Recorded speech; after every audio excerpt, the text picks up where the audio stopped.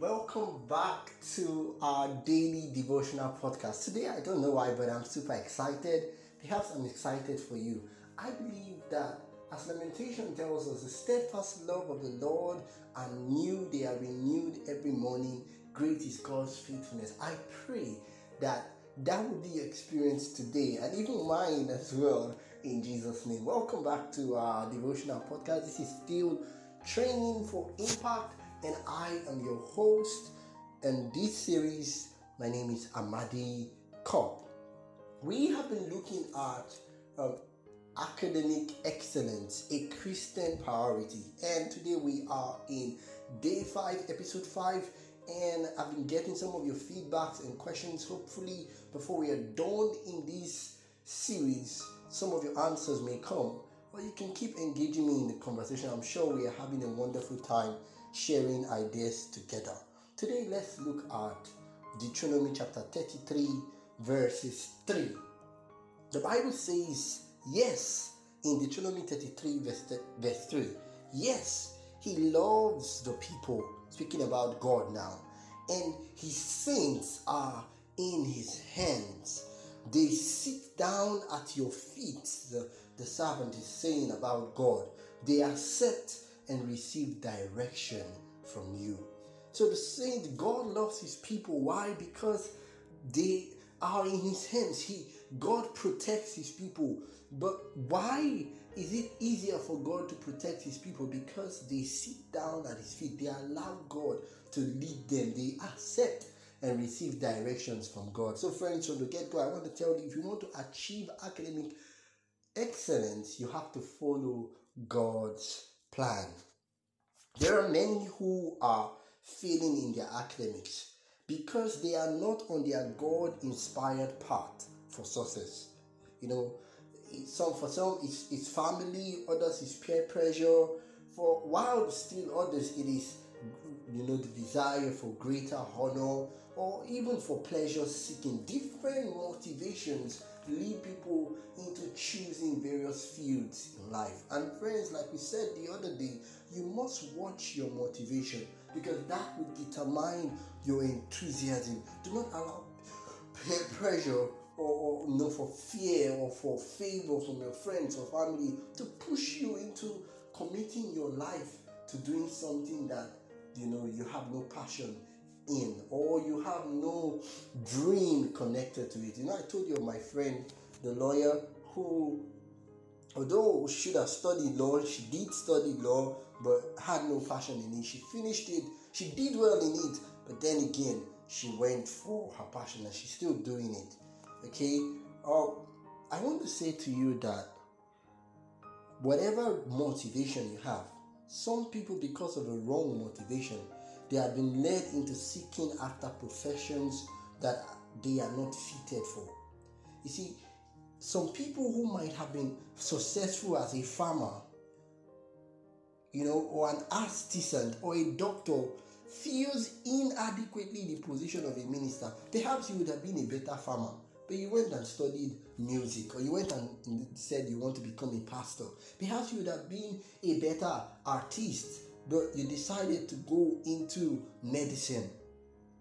You can never fill that void that God has placed in your heart. Think about a lawyer or a banker who ends up, who goes to, maybe they would have been a better lawyer or a better banker, but they end up studying physiology, or end up studying business administration. So friends, if you are not on where God wants you to be, you can never be excellent.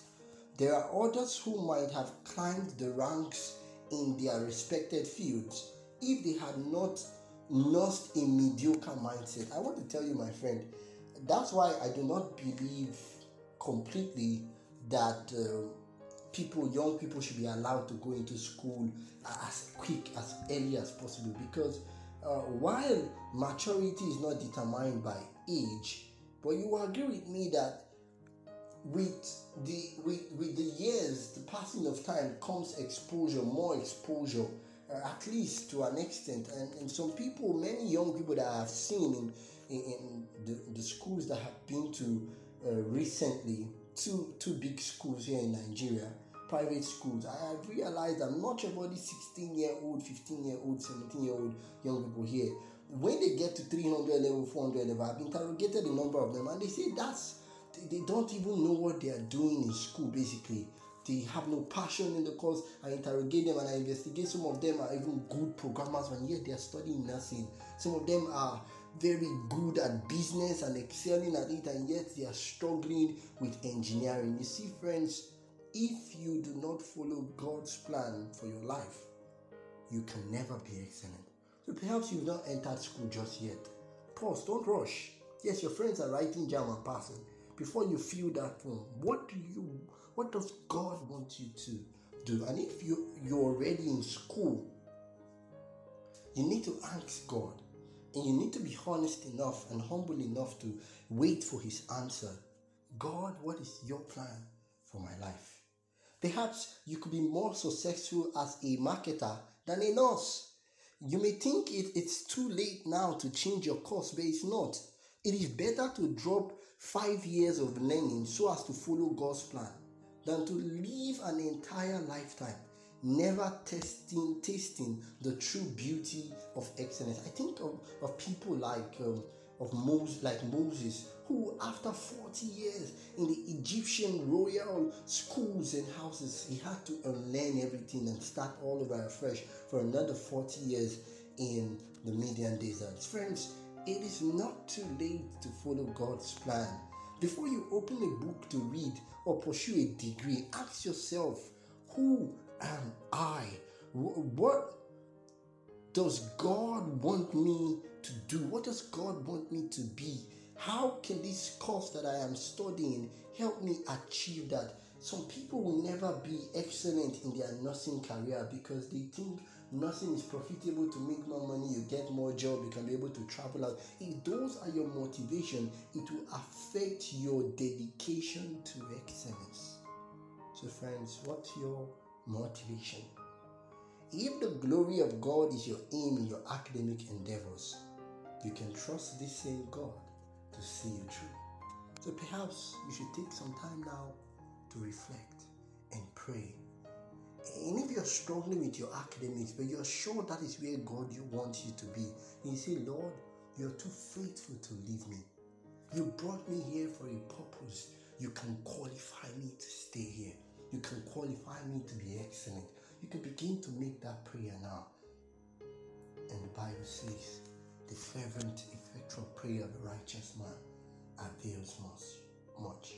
Father in heaven, be it unto your son, be it unto your daughter, according to their faith in you and according to your promises. In Jesus' name, amen. God bless you. Don't forget to share. Don't forget to reflect. Don't forget to apply. I'll see you in the next episode.